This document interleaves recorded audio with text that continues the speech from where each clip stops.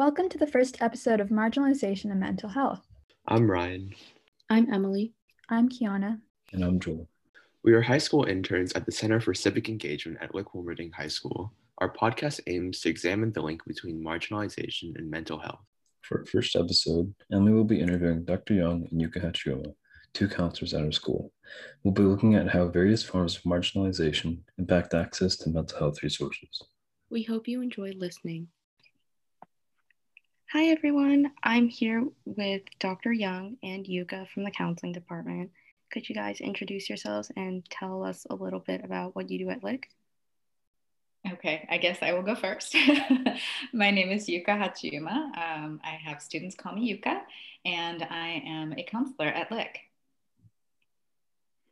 And hi, my name is Nikia Young. I go by Dr. Young, and I'm the Director of Counseling here at LIC. Great, thank you. So the topic of today's episode is going to be about lack of access for marginalized youth when it comes to mental health resources. So in our group's research, we found like a lack of diversity in therapists and psychiatrists. So kind of like a lack of therapists of color and a lack of like queer therapists. So how do you guys think that affects like the overall mental health and like their willingness to reach out? So I'll jump in if that works for you, Yuka. Mm-hmm. Okay, great. What a great question, Emily. Thank you for this. It's interesting. It is an issue that comes up when we are looking for referrals for students or when people from my life ask me for referrals. I always have to dig deeper to find therapists from diverse backgrounds, be it like gender identity, sexual orientation, race, ability status. It's really a challenge.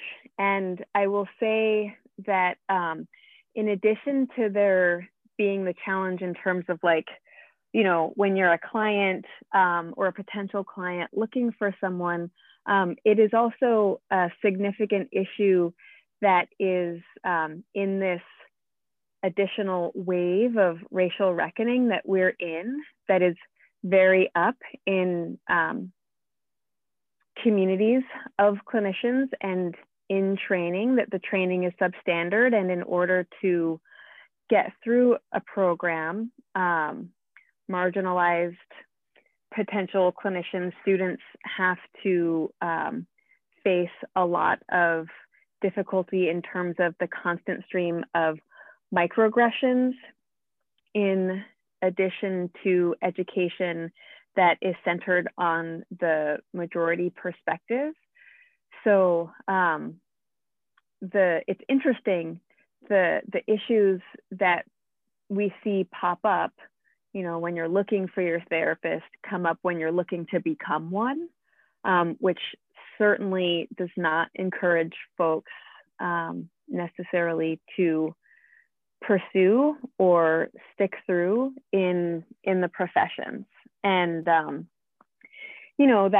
lack of sensitivity and literacy with respect to equity that can unfortunately be pretty pervasive in many fields, including the mental health field, is definitely felt by clients, our students, and other individuals. And it is a significant barrier in accessing care for many individuals, or it means that folks do end up accessing care, and it can sometimes feel like a care that gives with one hand and takes with the other. So certainly in our work at LIC, we put an extra effort into supporting folks who are looking for a clinician and finding someone where it's going to be a give-give instead of a give-take.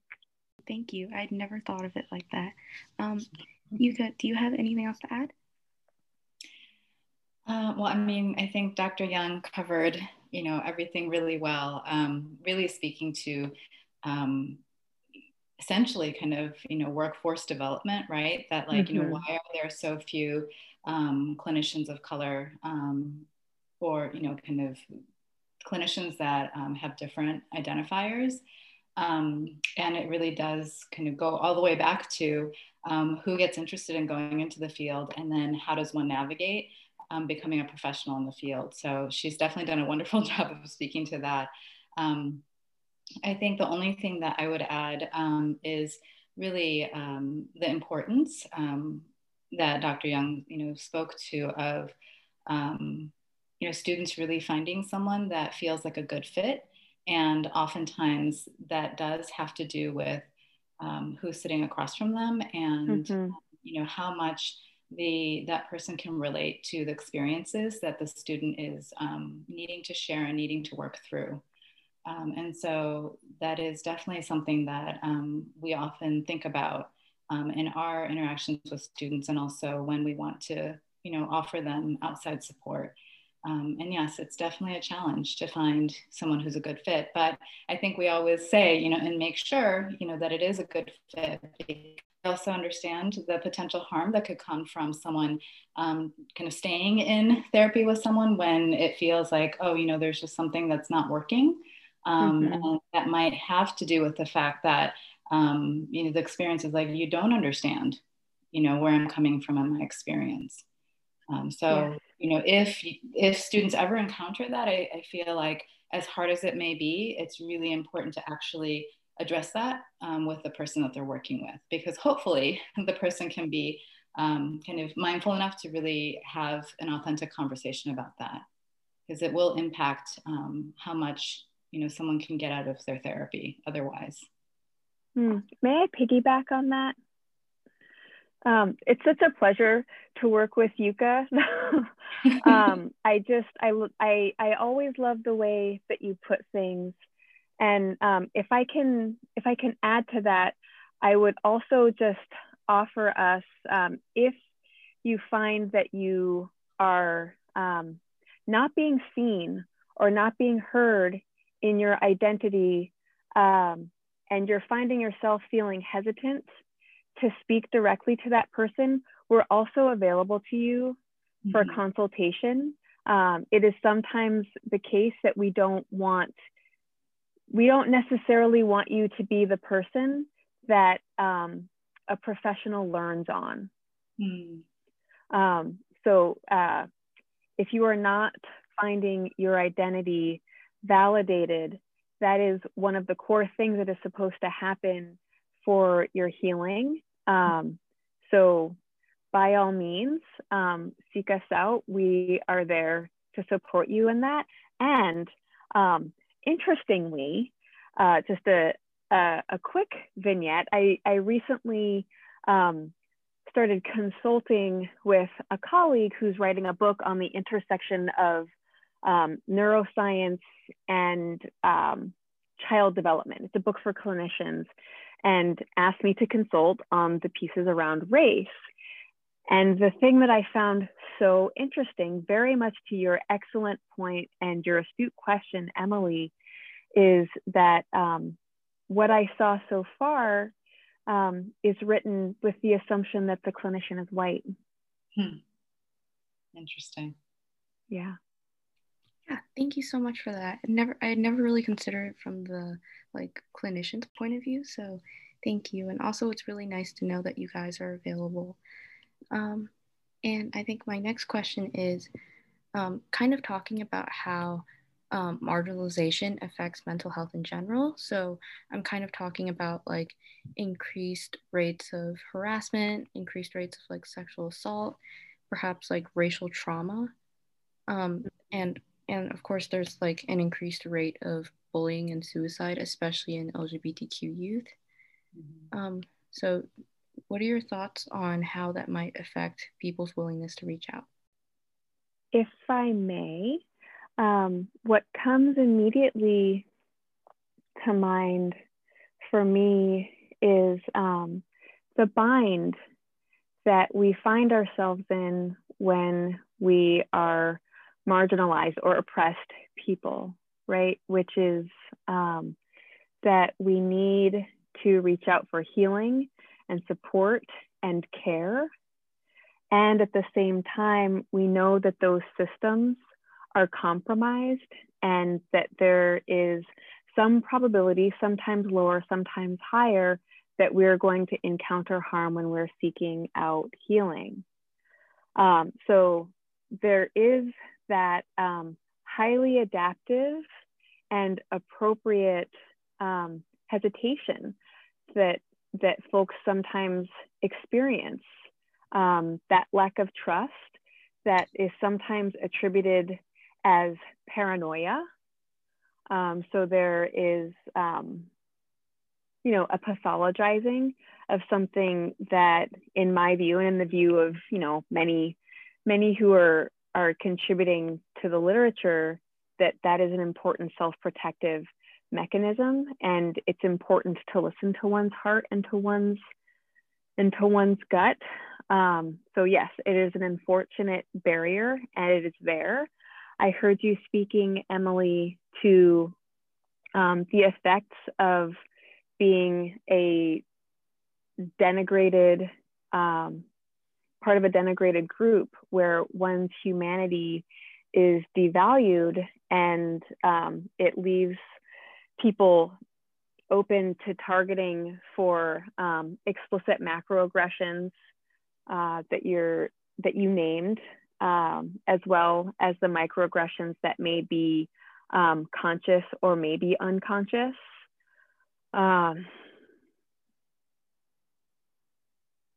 So yes, being a member of an oppressed group is a source of cumulative traumatic stress in the psychological literature that used to be called minority stress. So there's a nice euphemism. It's about being a minority rather than about the oppression that is out there. I'm going to pause because I'm sure Yuka has a wealth of beautiful thoughts to share with us.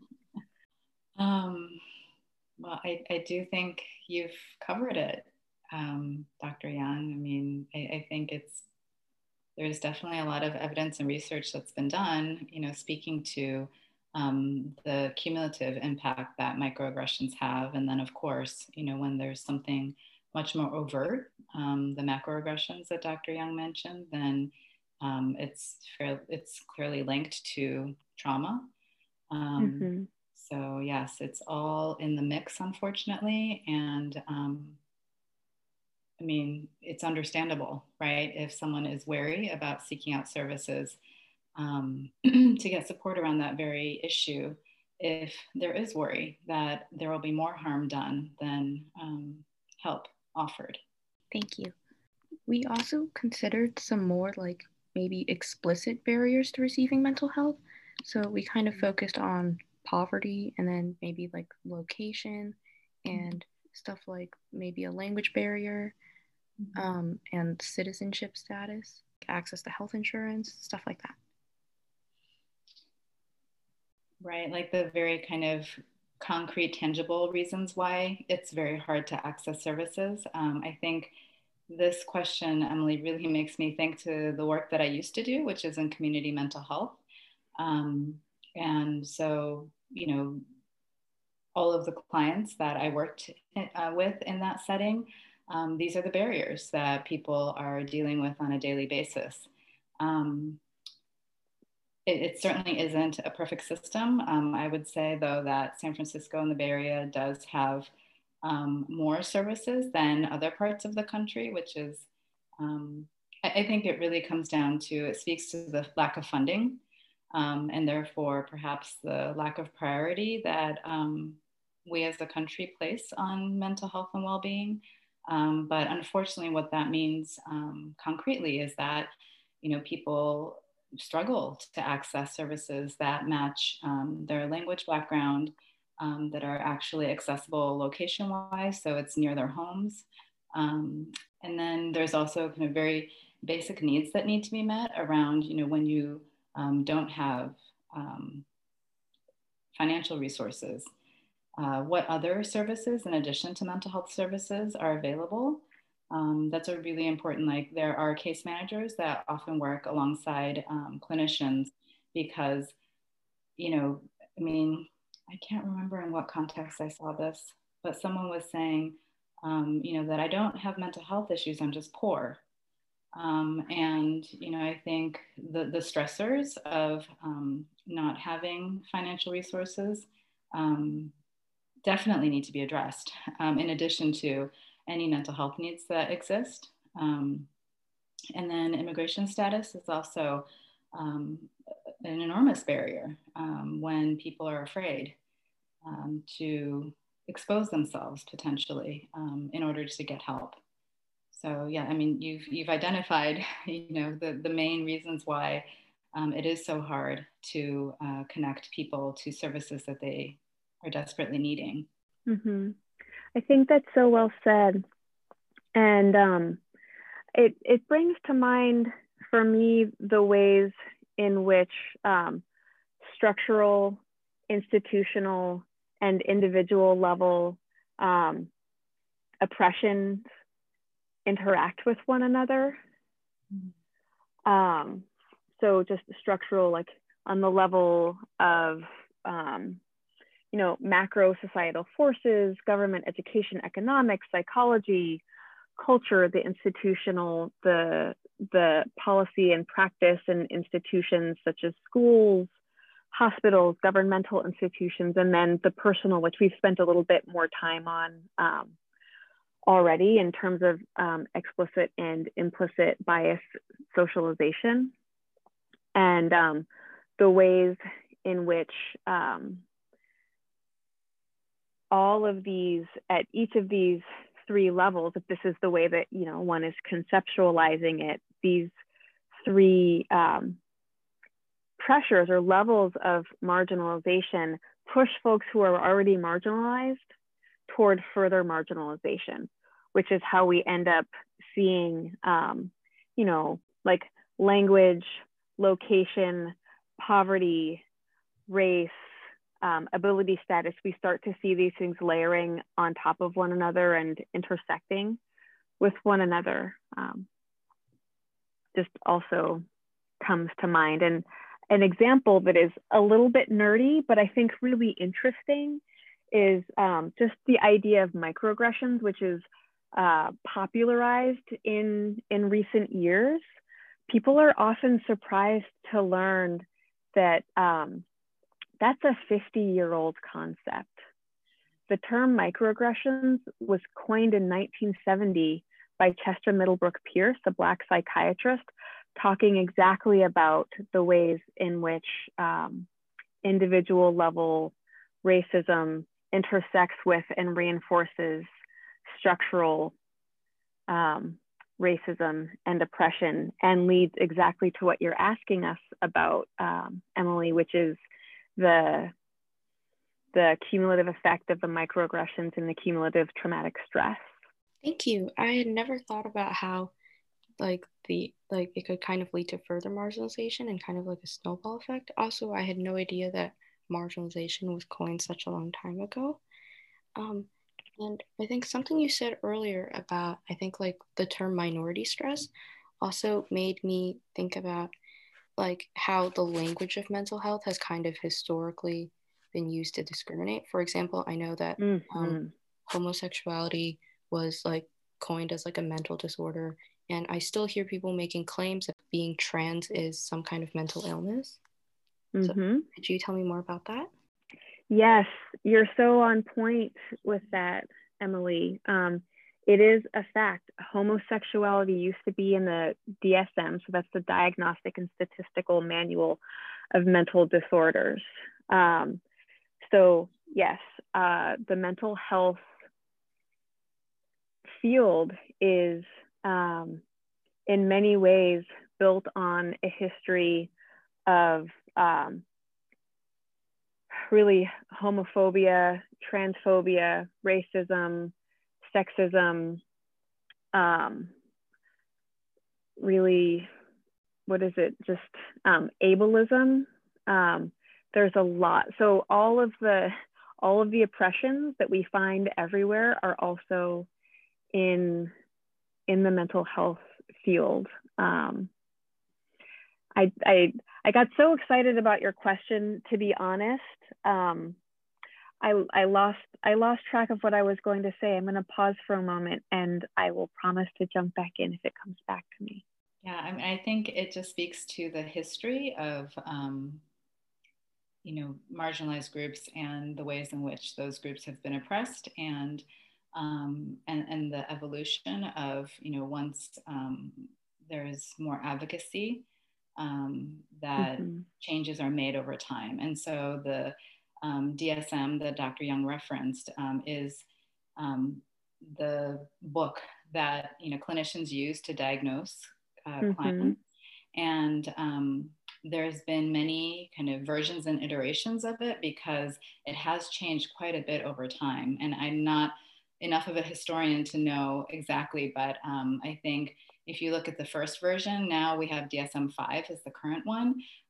It has changed so much because I think it reflects the cultural understanding of mental health and what should be classified as a mental health disorder and what should not.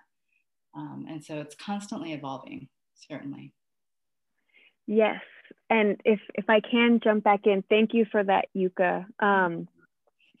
What this brought to mind was another podcast that I was listening to within the last several days about it's basically following what's happening in the Supreme Court and cases that are being heard or are on their way there. And I was listening to a recent episode about conversion therapy. I don't remember where it was located. So conversion therapy is basically when a so-called mental health clinician is trying to convince someone that they are in fact not the gender that they are, and that their sexual orientation is actually not there. So it's an invalidation of one's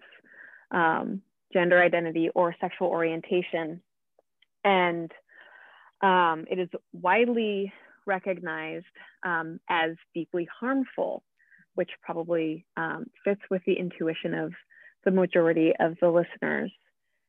And there is a case where some folks are trying to sue and say that not being able to engage in conversion therapy is a violation of their First Amendment rights.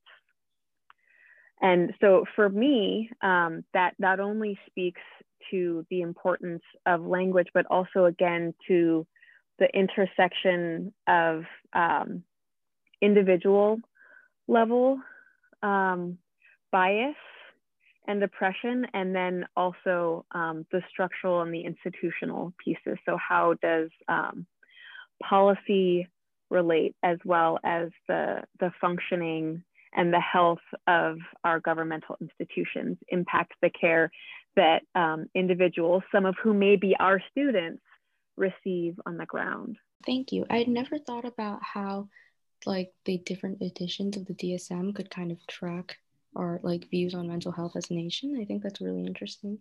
And I also wanted to bring up how our core identifiers also affect our like views on mental health, like how some groups might have higher, like more stigma than others.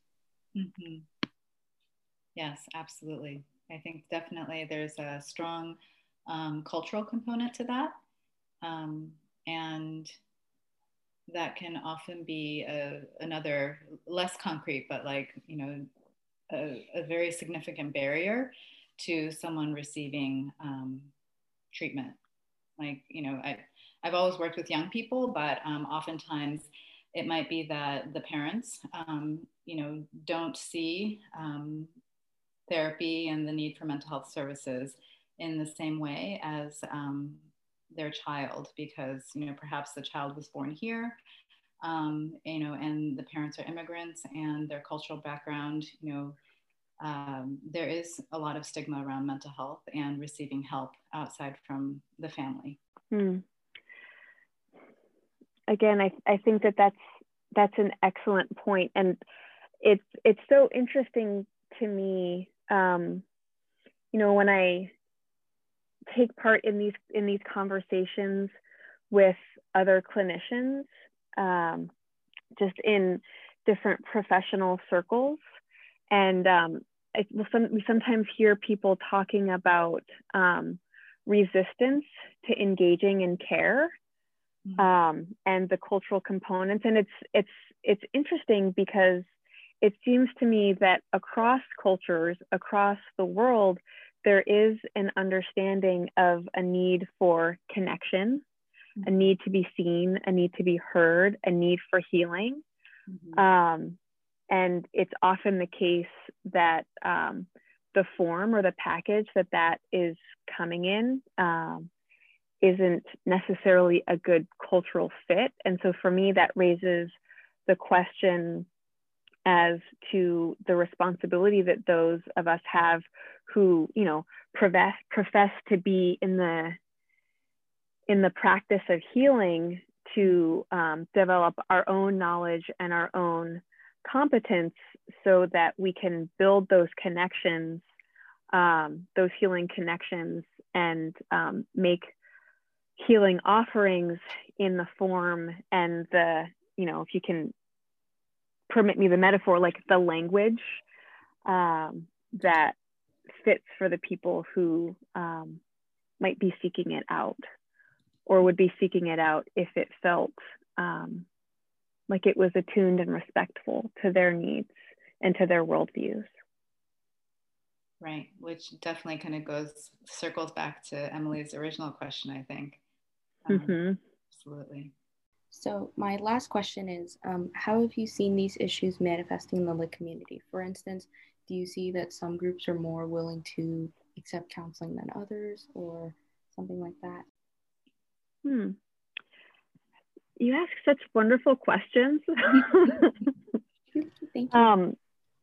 Yeah, I would say, Emily, for myself, that one of the things that can be really wonderful and in some other ways painful about working at LIC and perhaps attending LIC is that all of the beautiful things and all of the challenges that we see out in the world are present within our school community. So I would say that in one way or another, I've seen everything that we've talked about manifest in our school. And what I have found is that actually in a way that is sometimes similar to the patterns of immigration that we might see, where somebody comes from a place and then because they have established roots in the place, other folks from their area are more likely to immigrate to where they went to. I see networks of folks reaching out for support. So across different groups and across different identifiers, it is the friends of people that I've met with that disproportionately seek out counseling. Okay, thank you. Yuka, do you have anything to add to how you've seen it manifesting in the LIC community? I mean, I think, once again, I think Dr. Young did speak to the fact that, the school is a microcosm of, everything that we see out in the world as well. And I am really curious. That is a question that is always on my mind of who is not reaching out to us? Who are we not able to connect with? And Yes. Why? Like what is not happening, and what can we do differently to be able to reach out to those who may feel hesitation because of whatever concerns they might be, holding about how we would respond to them, and whether we are capable of really listening and seeing them. Yeah, I would wholeheartedly echo that. Awesome. Thank you. So that kind of closes out all of my questions. Thank you so much for being here today. I really appreciate it. This was a really interesting discussion. Thank you for reaching out to us for this. Yeah. Yes. It's a true pleasure, and I really want to just again appreciate you for reaching out to us and for your thoughtful commitment to our school community and to access and equity within it. And I guess I would like to add, Emily, it sounds like you're working with a group of students, but if that is a conversation that your group would like to have with us, because it does seem like you've done a lot of research about this topic, and maybe specifically how, as students, you're seeing it manifest at LIC. I imagine, I'll certainly volunteer myself, but, Dr. Young and I would love to have that conversation Yes, please. like, what can we do differently if we are not reaching everyone that we'd like to? Yes, we're definitely thinking about that. We're planning to release more episodes, so everyone should stay tuned for that. But again, to all of our listeners, Dr. Young and Yuka are available to you. And yeah, thank you. Thank you. Thank you for listening to this episode of Marginalization and Mental Health. Be sure to stay tuned for more episodes about the intersections of identity and mental health. We hope you enjoyed listening and learning along with us.